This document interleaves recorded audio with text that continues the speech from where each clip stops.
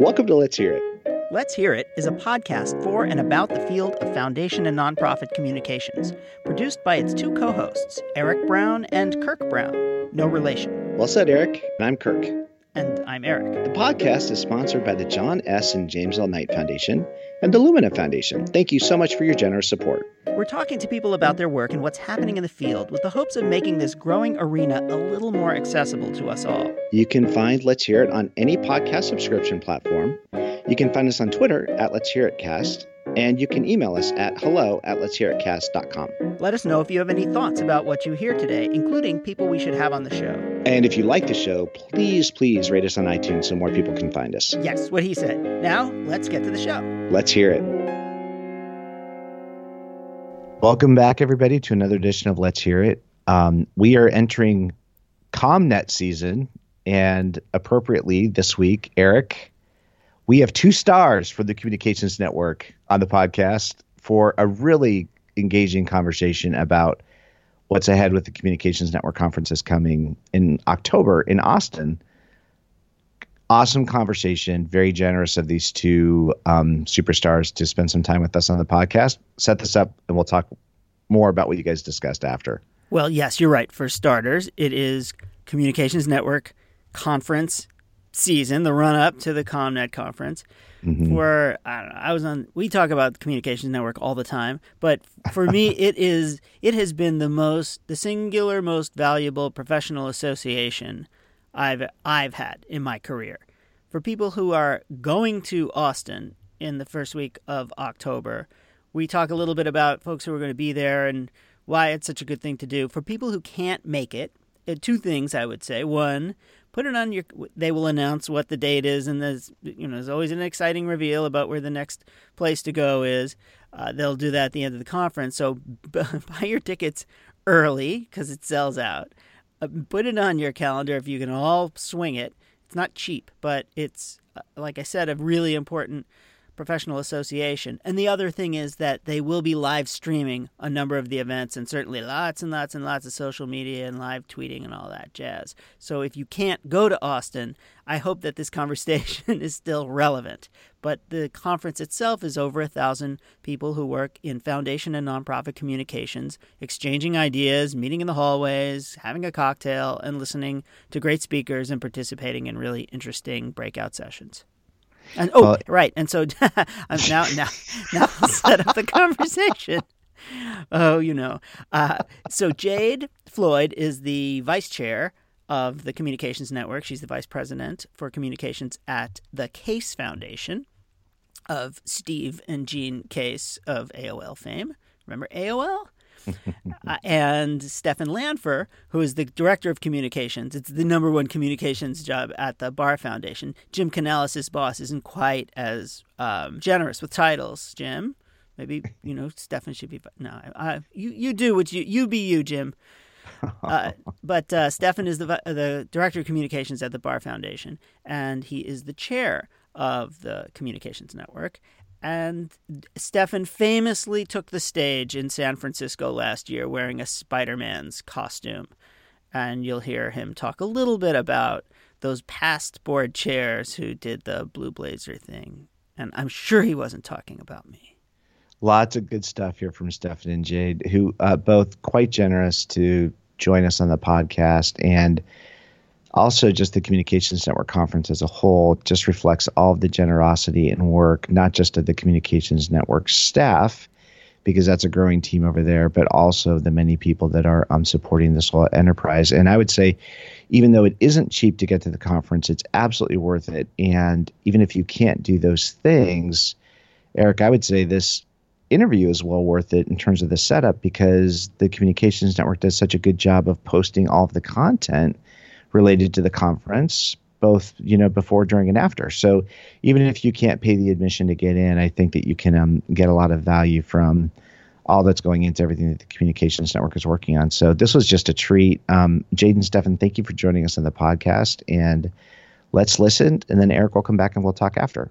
Sounds good. Welcome to Let's Hear It.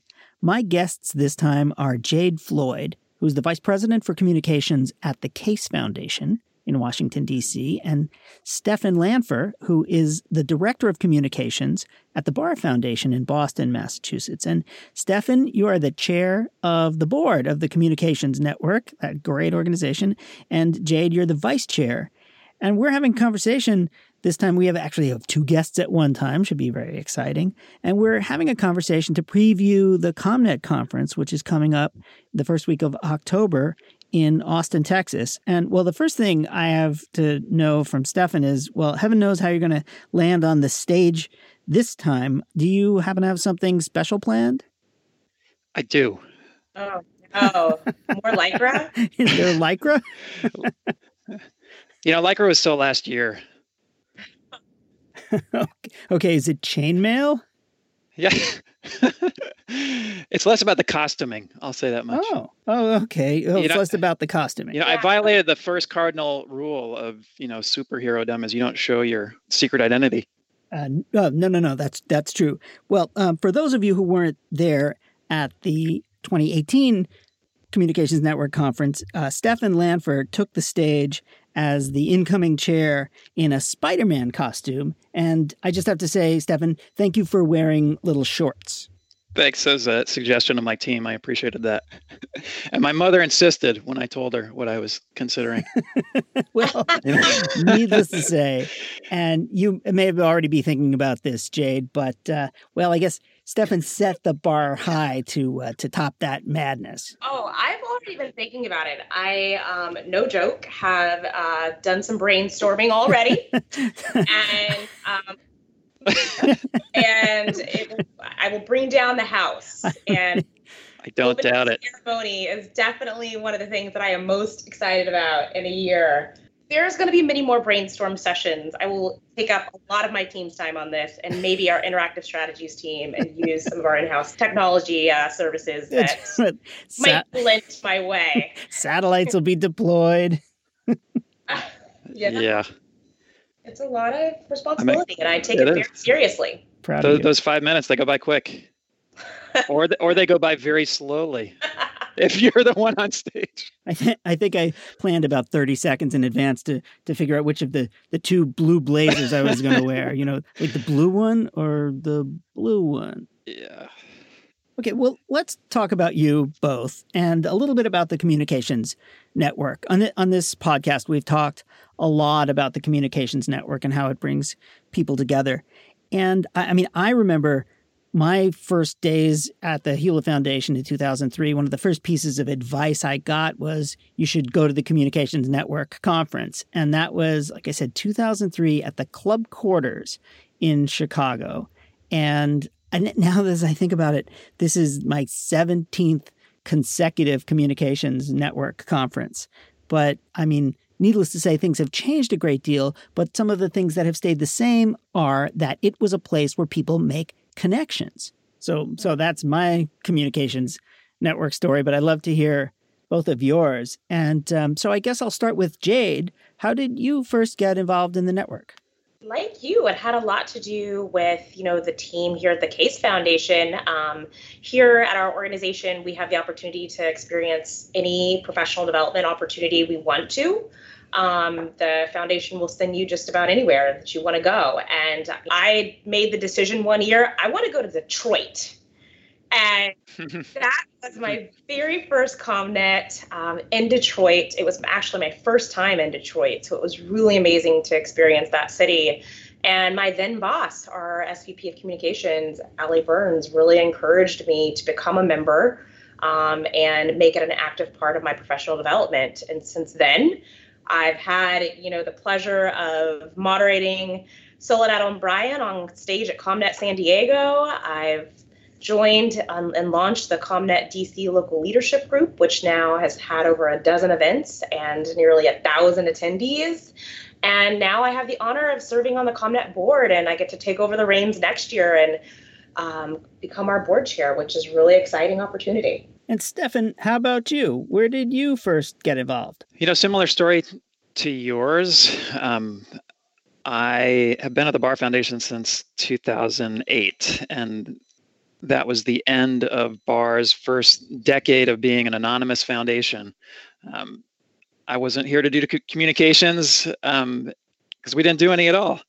And it was about a year later, the trustees decided they were ready to move away from that phase of being anonymous, and my job morphed into including some facets of communications. It was still a bit tentative, the extent to which we were ready to do any. So my title was knowledge officer. It was a little mysterious, but I was doing communications activity. It was really my first job in this field. And like you, I had a colleague who said, you need to check out this conference. And for me, that year was the 2010 Los Angeles conference was my first. And I've, I think, been to everyone since. And, very early on, it's part of the story that I told after I made my way up on stage in the Lycra bodysuit. I came to that gathering knowing almost nothing about this field, nothing about what was even in the toolkit that a communications professional has in the social sector.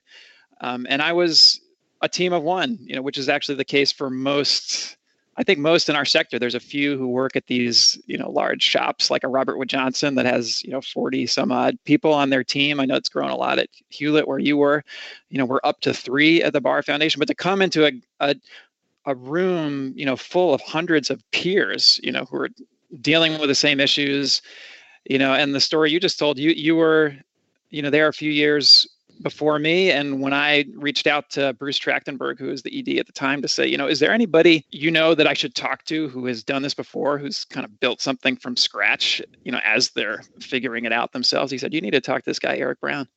And you took my calls. I took your calls? You did. No, they maybe were more memorable for me than for you, but you took my took my calls. I remember you, Stefan. I took your calls. And others did too. Yeah. So and that's the ethos of the whole network. We take those calls from each other, and now I take them more than I make them, but I still make them because I'm still figuring out what are the opportunities in this space. Well, it's really interesting because Stefan, you started small. You were the first person in communications in your shop. And 9 years ago, the network was a whole lot different. And now, Jade, you've jumped on this fast-moving train. Mm-hmm. And Jade, you dived right in and you started ComNet Local, which was a thing that didn't even exist when Stefan or I first got involved in the communications network. And so one of the things I'm really interested in is how you two compare your experiences and what you each got out of your participation in the communications network, and how it's helped you professionally. Yeah, I think that's one of the exciting things about ComNet in general is it's a rocket ship. It's an organization that is, well beyond its years and always, trend setting. And I think that that's incredibly useful in our sector as communicators. And as Stefan said, learning from your peers and making those calls and being able to pick up the phone. I think that that's so important for us. And one of the things that I've loved the most about it, and Stefan, I don't know if you agree, but anytime I'm going to a new city in the U.S., I pick up the phone, and some of the first people that I'm going to cocktails with, that I'm sitting down for lunches with, are those who are members of ComNet. So there's this sense of community that's really built from all of it. And I think, across both his and mine tenure, that's one thing that will continue to reign true is, building that sense of community. Yeah, that's really interesting. And we'll talk more about this and a little bit more about the conference after the break. But I wanted to talk just a little bit about how you each got to the role that you're in right now. And I guess I'll start with you, Jade. How did you get started in this work, and how did you end up at CASE? Oh, wow. So I've been in DC for about 15 years. I interned 15 years ago while I was a graduate student at the University of Akron. And once again, my fellow colleagues on campus were going to internships all over the world. I had friends going to Australia, friends going to Africa, and I said, I'm going to Washington, D.C. And I made that decision to, ride that train to D.C., and I ended up staying. I was offered a job from the internship that I had that year. And since then, I've had, the opportunity to work for a leading international public affairs firm where I worked on a number of Fortune 500 clients, foreign governments and wine regions, the Champagne and the Port wine regions. I also had the chance to work for a teachers association. But for the past 8 years, I have been with the Cases. And, at the time they were looking for someone that had experience in both business, philanthropy, and you name it, wine regions. I love it. So Gene and Steve own a vineyard, as well as a number of entities across the globe that are in the hospitality industry. And so I was really able to mold this really diverse background that I had working in international public affairs, as well as in the association nonprofit space, and bring that here to the foundation. And it's been a great ride. I'm excited to be going on my 8th year. Well, Stefan, you are an international man of mystery in your own right. Thanks. And you're a playwright, and you have an MIT MBA. I mean, what the heck? Yeah, seriously. What's the story there? It's the wandering uncertainty of the 20s, I guess. I don't know. Wait.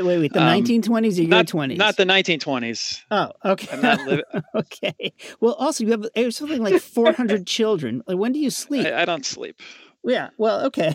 Well, in that case, just tell me about the 20s. Well, I started writing plays in college. I fell in love with it. It was my first idea. Maybe this is what I am supposed to do with my life is be a playwright. Yeah. And so, and poor. And poor.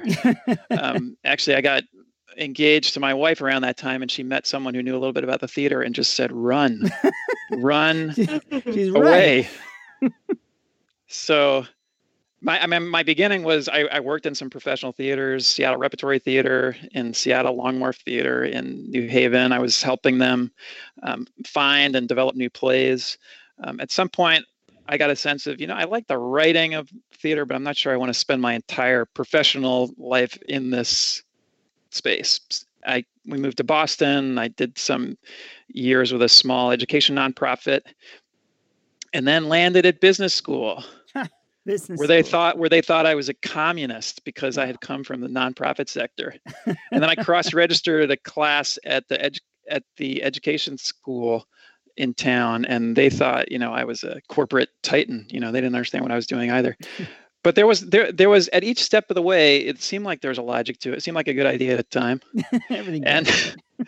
And so I had this notion that I was going to do more in the education space. Didn't quite find that. The first of the 3, not 400 children was about to arrive. I took a job doing executive education with a strategy consultancy, and then this opportunity at Bar emerged where, hearing Jade describe it, the curious profile that they were looking for at Case, at Bar, they were looking for someone with a, nonprofit background, sensibilities, as well as kind of business strategy capabilities. That was the notion of what they were looking for when they hired me as the associate for strategy and knowledge in 2008. Ooh, knowledge. And I've never looked back. Yeah. What's not to love about knowledge? I love knowledge.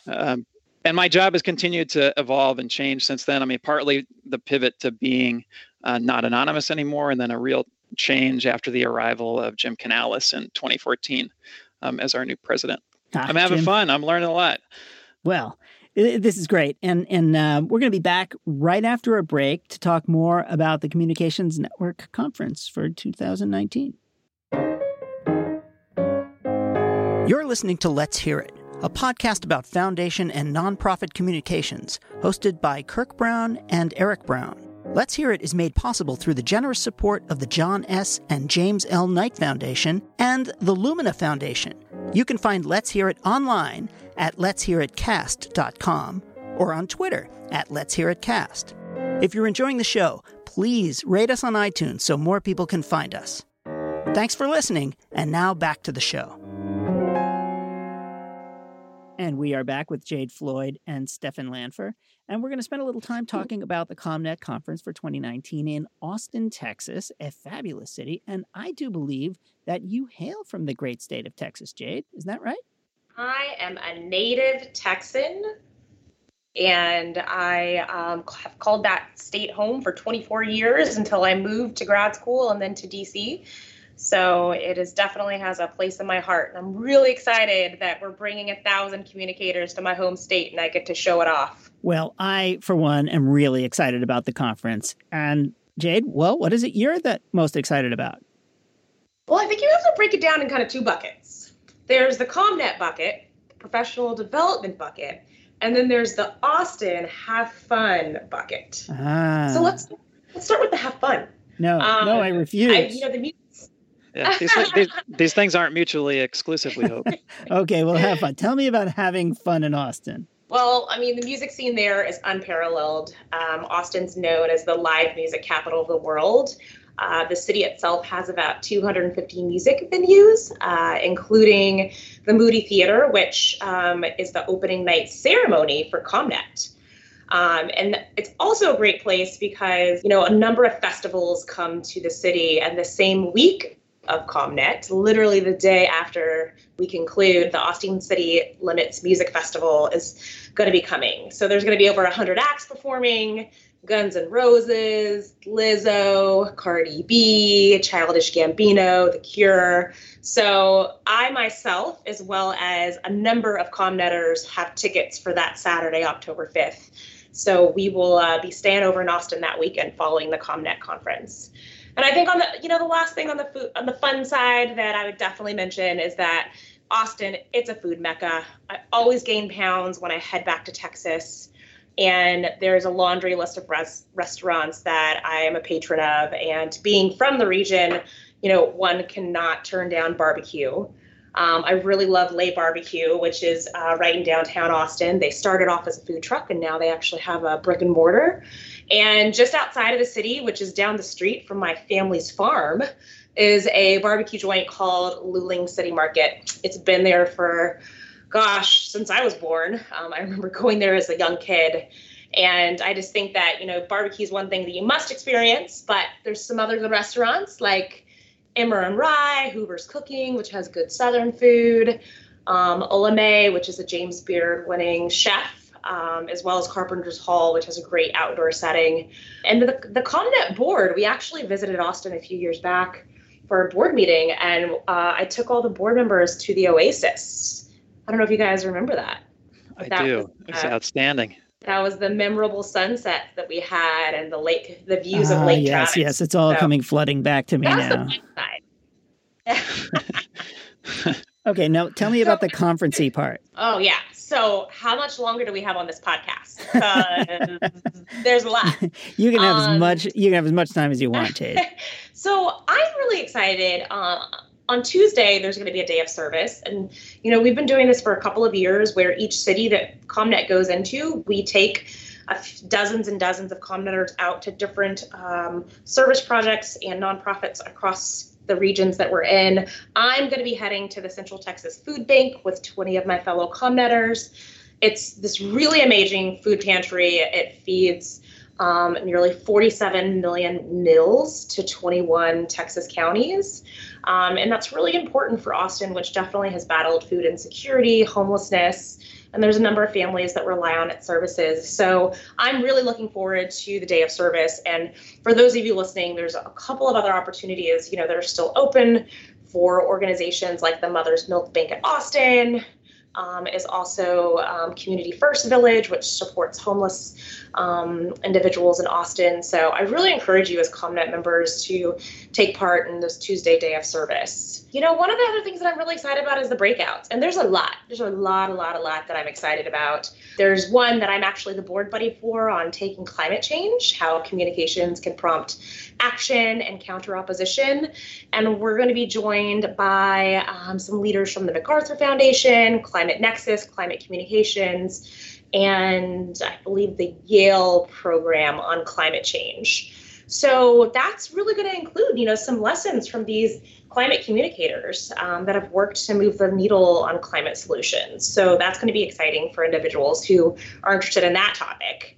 And then I think the session that I'm most stoked about is this masterclass from NPR's Story Lab. They're actually going to have this masterclass held on both Thursday and Friday. I think that the team at CommNet HQ figured that this one would be definitely a packed session, so they added a second one. So those are kind of the two that stand out the most in my mind. But it's just great to see a really diverse slate of speakers who are going to be taking the stage. In fact, a number of our main stage speakers are of color. And I'm really proud of, ComNet and how they've set the tone to increase diversity amongst our speakers and really walk the walk. And so we're an example that's, for many organizations to follow. Yeah, well, I'm really excited about it. How about you, Stefan? Is there anything that's jumping out at you right now? Highlights, it's first and foremost, it's always the people. It's just such a unique gathering. And reflecting on those earlier days, those first conferences, it was a certain experience when there were, 200, 300, 400 of us. You'd see the same people, and that's great in its own way to reconnect with old friends and colleagues. And yet that aspiration to community, to make this a gathering more, that it's not just a professional association. We really mean it when we say that community is a core value. So it's a different experience. You're not going to see just the same people, but you're going to see people who are in the same kind of work, driven by the same mission. And it's just awesome and inspiring to make those new connections, to find ways to, learn from others and position yourself to contribute to the field in different ways. I'd say, echoing what Jade said on all the, the learning opportunities, I'm really looking forward to hearing from Desmond Meade of the Florida Rights Restoration Coalition. That organization is going to be the second awardee of the Clarence B. Jones Award.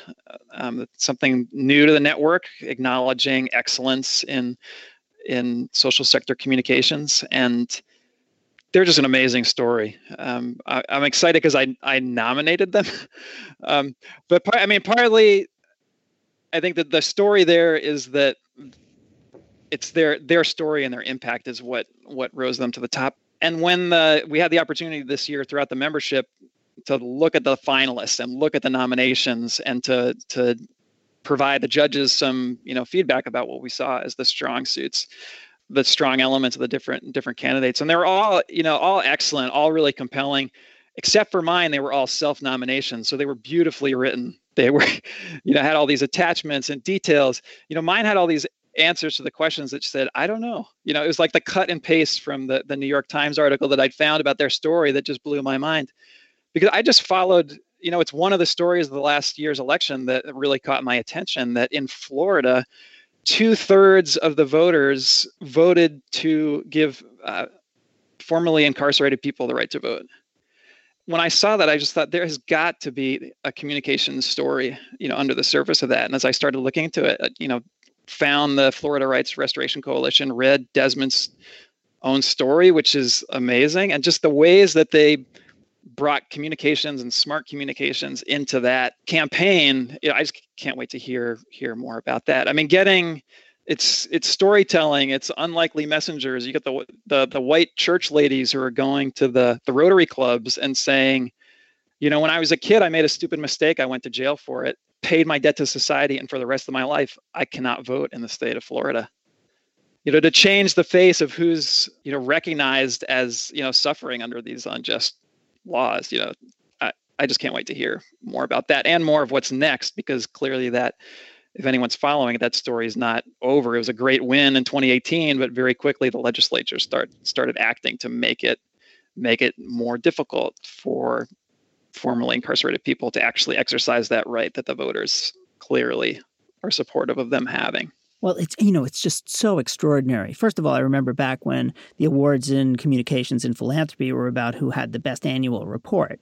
But, this is really amazing because here are communication strategies that were used to move audiences who had voted for a Republican governor and who are now voting for the right to let formerly incarcerated people vote. Now, that's amazing. That's, it's just really an incredible development, and it's fabulous for our field. I just have so much to learn from someone like that. I'm just excited in general.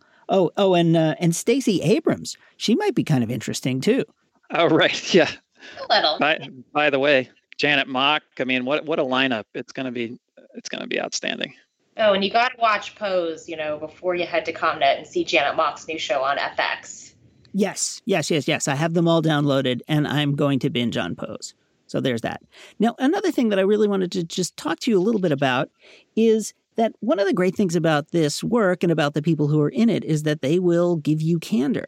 And this, it's a little tricky with the funder-grantee relationship, but even then, once you build trust, I think you have a real good opportunity to hear from people who will actually tell you what they think, and they will give you the kind of feedback and advice that will allow you to improve your work. I mean, I think that's the core of this organization. It's the core of what we do. And I just was curious about whether either of you have a story to tell about an opportunity that you had to go out and reach out to somebody and connect with them and to get some good, honest, useful feedback. Well, that's kind of stuff I did when I was calling you back in the day. And I think that we live in this culture that seems to prize the decisive leader, the intuitive leader who knows what to do right away and sticks with it. I'm not such a big believer in that. Maybe it's just because I don't have so much confidence in the first ideas that I'm going to come up with, or in my own judgment. But I think more it's just a recognition that you need other perspectives, other ideas to help you see your blind spots to make things better. And reflecting on how often in communications, like don't let the fact that the journalist you're talking to is on deadline be the thing that makes you just shoot from the hip. Take the time to say, let me get back to you on that, and talk to the people who know. Think about how you can really position your organization, your leadership, the issue in the best light. Yeah, I agree. That's a great idea. Jade, I can hear your wheels turning. Yeah, they were. So, one of the best pieces of advice that my colleague gave me once was to dig deeper. And, it was in the context of I was having kind of a banner year, had a great amount of press for both our grantees, our foundation, our CEO, and had landed, a full page kind of profile piece on our CEO. So I was thinking, man, I've done it. This is a good year. Like, drop the mic, I'm out. And, my colleague really encouraged me. They were like, dig deeper. There are other opportunities out there. There's other stories that need to be carefully crafted and curated. And there's always something else to be found and something else to share. And so, for me, it really kind of opened my eyes. And, I've been in communications for a number of years and have, landed everything from the Wall Street Journal, Bloomberg, Forbes, Fortune, you name it. But then it started to have me thinking a little bit differently about, the types of publications. And it wasn't always the glossy, big, high profile publications that I needed to be thinking about.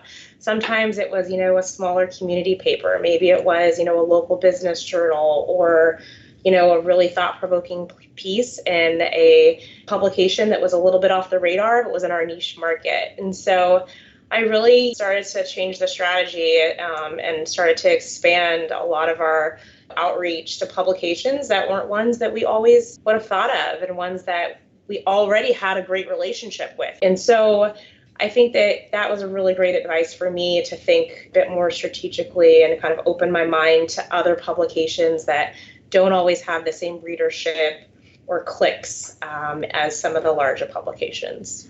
Well, my last question is about the future and about young people. I ask this a lot. We talk about it a lot on this show. But what do you say to the next generation, people who are interested in getting involved in communications in general, or maybe even philanthropy more specifically? What kind of advice do you give for young people? I've had the pleasure of being a mentor to a number of young people who have worked here at the Case Foundation and at other places. What really excites me is, one, I learned so much from them. I probably learned more from them than they could possibly ever learn from me. But one of the things I always tell any young person that I come across, whether it's my nephews or someone who I work with, is that you really have to commit to being a good sponge, and that you really need to spend time absorbing as much knowledge as possible. And I think as communicators who work for foundations and nonprofits, it's important for us to soak up that knowledge from our sector and from the people that we're trying to serve. So that's one thing that we always encourage, here at the Case Foundation, is that when we embark on a movement or a campaign, we dive in, and we as a team really soak up as much as we can about a sector, the issues facing the communities we're trying to serve. And I think that's just so important across your professional career as well as your personal endeavors to be a good sponge. Be a good sponge. I love that. Stefan, how about you? We joked earlier about my wandering 20s, but sometimes, my advice to people who are interested in philanthropy or philanthropy communications is actually to do something else. Not to say don't do it, don't go after it, but actually do something else first. Be a journalist, work in a nonprofit or a for-profit, pursue your passions, your creative artistic passions, whatever it may be, because all of that is an asset when you come to the phase of your career where you really can't contribute. You can learn, I think you can learn the skills, the tactics, the tools, and the communications toolkit on the job. But the thinking, the strategy, the perspective, as Jade is saying, on the world, how do you be a sponge to all that? You get that out there and you bring it in here, and it adds so much value. It's really something that I consider a lot as I'm considering applicants. Yeah, that's a really good piece of advice. I just wish I had some life experience. Something in my past that I could have drawn upon. Oh, well. If only. Yeah, no, I guess it's just too late for me now. Oh, well, that's okay. It's been fun. So, coming back to this point that I just want to continue to make, we talk about it a lot on the show, but I just have to make it again and again, which is that if you're out there and you are interested in learning more, these people, Jade and Stefan, are two of the most wonderful people I know in this business. They are a lot like a lot of other people. Pick up the phone, make a call, ask to have coffee, get together.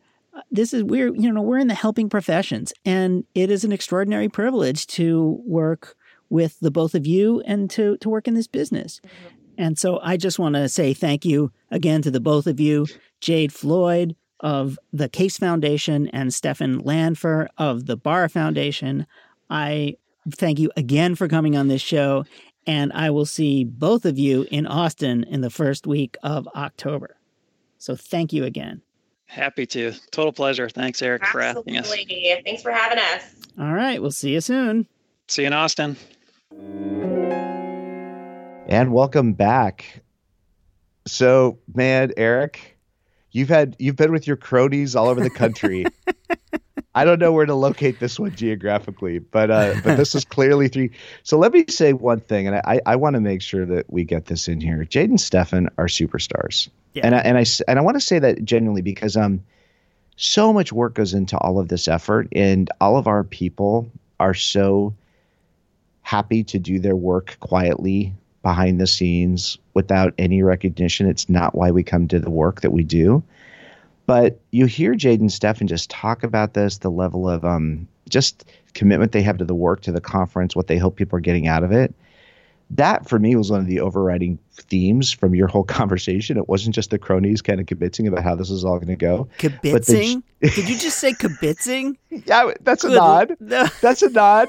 That's a nod. My colleague. That's a nod. You're so Midwestern. Come on. I can say it. I can say it. It's kibitzing. Oh.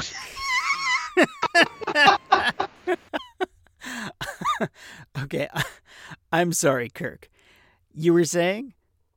So, but Eric, the thing that just really lands for me as you guys are all talking about this is how much commitment, how much time and effort goes into the Communications Network Conference from a bunch of people, and certainly the staff team that's at the Communications Network, but a bunch of people too, in addition to that care deeply for how this is going to go and the experience it's going to provide all the attendees. And you've watched that grow over time.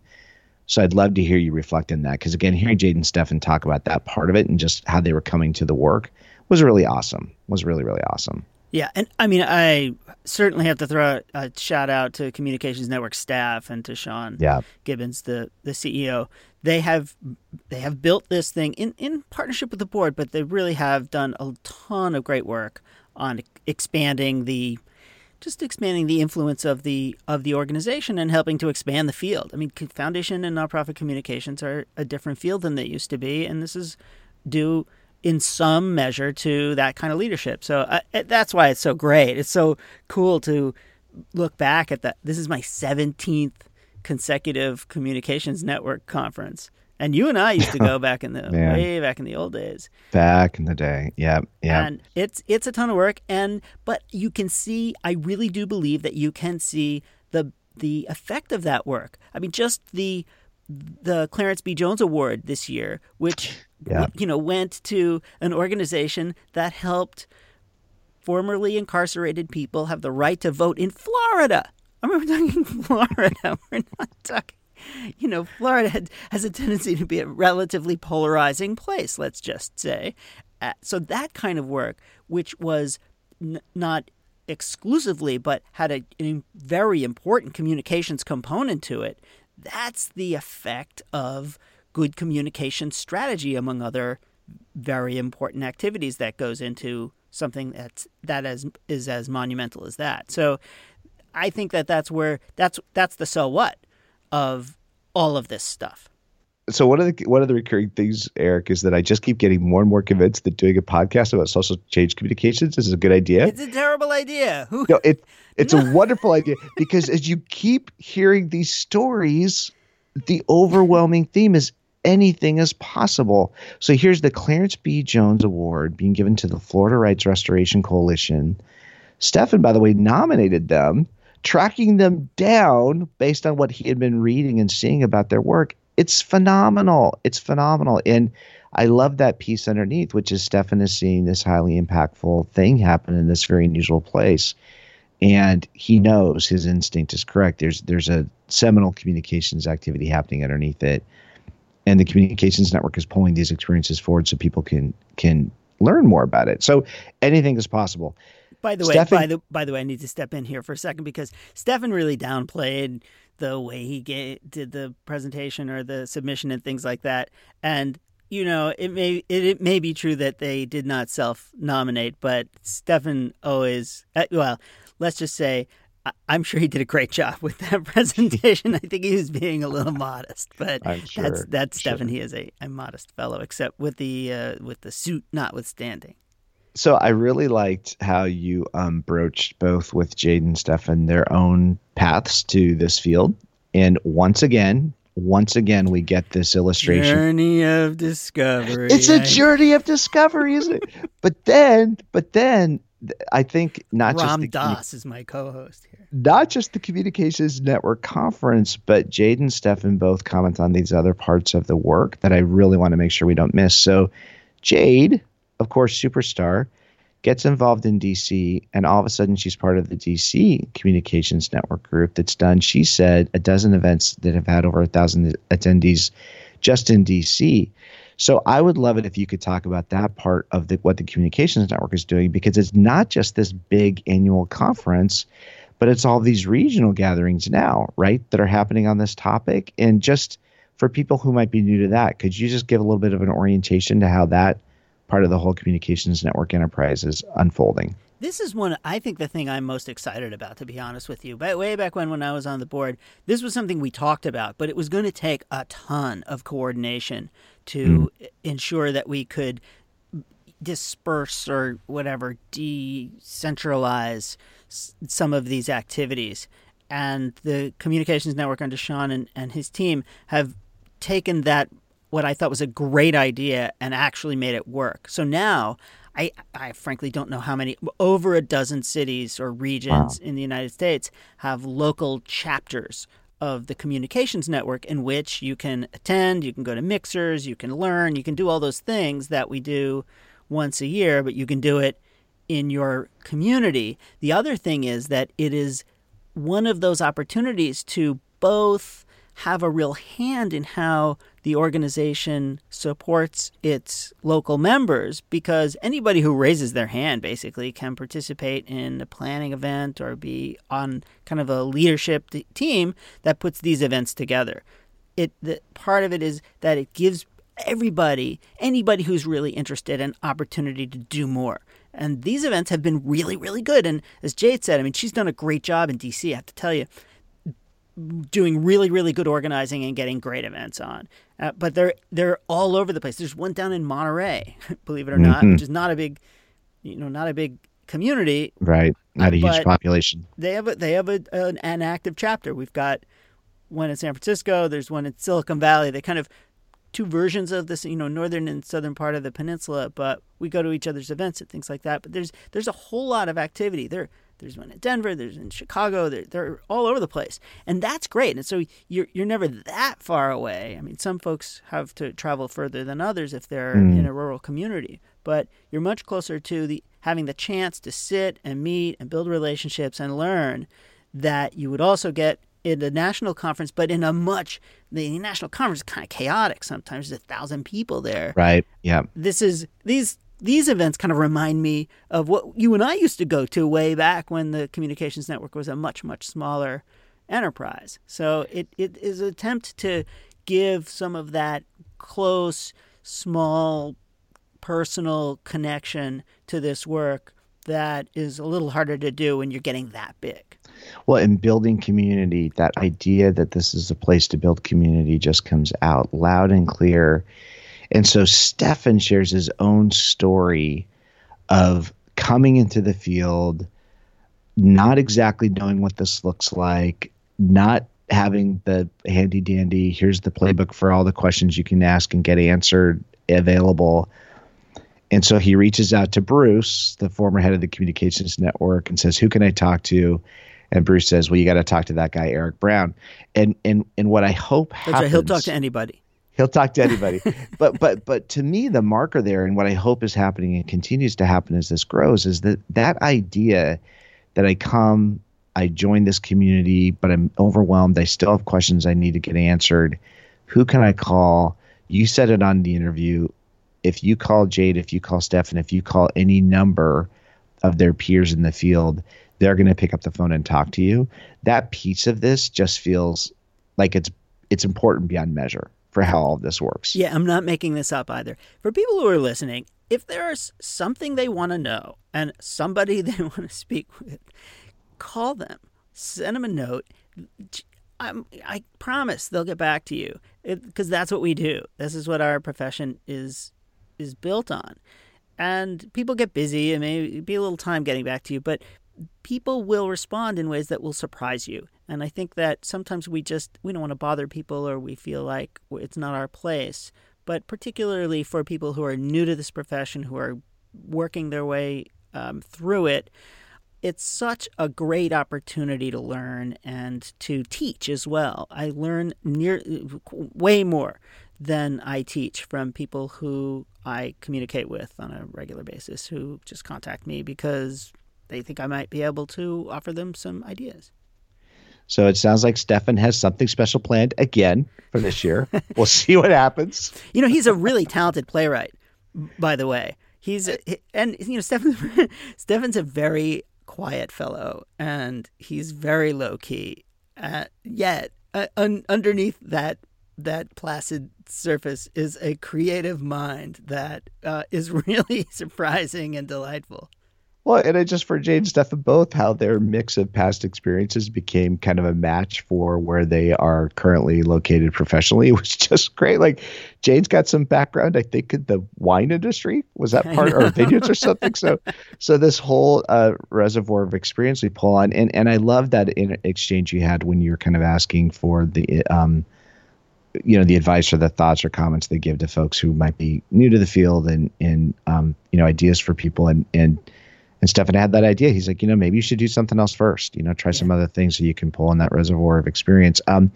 Three things really. So first, the ComNet agenda itself just looks to be unbelievable. I mean, just in terms of all of the sessions you guys are talking about, the work that happens, but there's also a day of service component of ComNet. And so how cool is that? So people are going out and doing service work. That just seems amazing.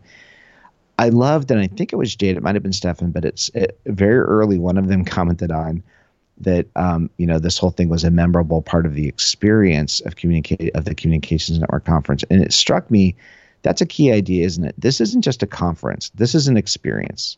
This is a professional development experience. And that idea that this is a much more interactive, a much more engaging platform for people to try things out and learn really struck me that's been really part of the genius of the Communications Network Conference as it's evolved over time. Do you think that that's true? Would you agree with that? Totally. And the day of service is really valuable. It's an opportunity both to give back to a community and also to engage with your fellow participants in a deeper, different way. There's pre-conference workshops. There are a lot of things that happen in the conference that are outside of the conference room per se, and which give you field trips and other things like that. It's a great big week-long experience. My favorite week of the year by far. I'm just so excited about it, really looking forward to it, and so proud of what this thing has become. Well, what a treat. Jade and Stefan, thank you for your work. Communications Network team, thank you for your work. Thank you for sharing this with all of us. And we're going. Really? Let's Hear It is going to be at the Communications Network Conference. Barbecue, everything. Man, fully embracing the experience in Austin. So what a treat. I can't wait. And I would like to make a pitch that we actually do a Communications Network Conference recap after it's over. I think we should figure out a way to come back and just, touch on some of the key themes and get some of the folks that were very much involved in the conference to maybe join us on the podcast and talk more about their experience. And Kirk, we buried the lead. We're going to be roving around with our tape recorders at ComNet, talking to people throughout the week, trying to capture as many voices as we can. We're going to be running and gunning and podcast-detting, I think, like mini podcasting through that week. So it who knows how it's going to end up on the Let's Hear It website, but we will be capturing lots and lots of interviews and voices and talking to people. So who knows, we may be able to put some of them up during that week, and we'll just see. But that would be awesome. It's going to be fun for us too, and a lot of work, but that's okay. That's we'll sleep when we're dead. They might be 3-minute conversations. They might be 5-minute. They might be longer.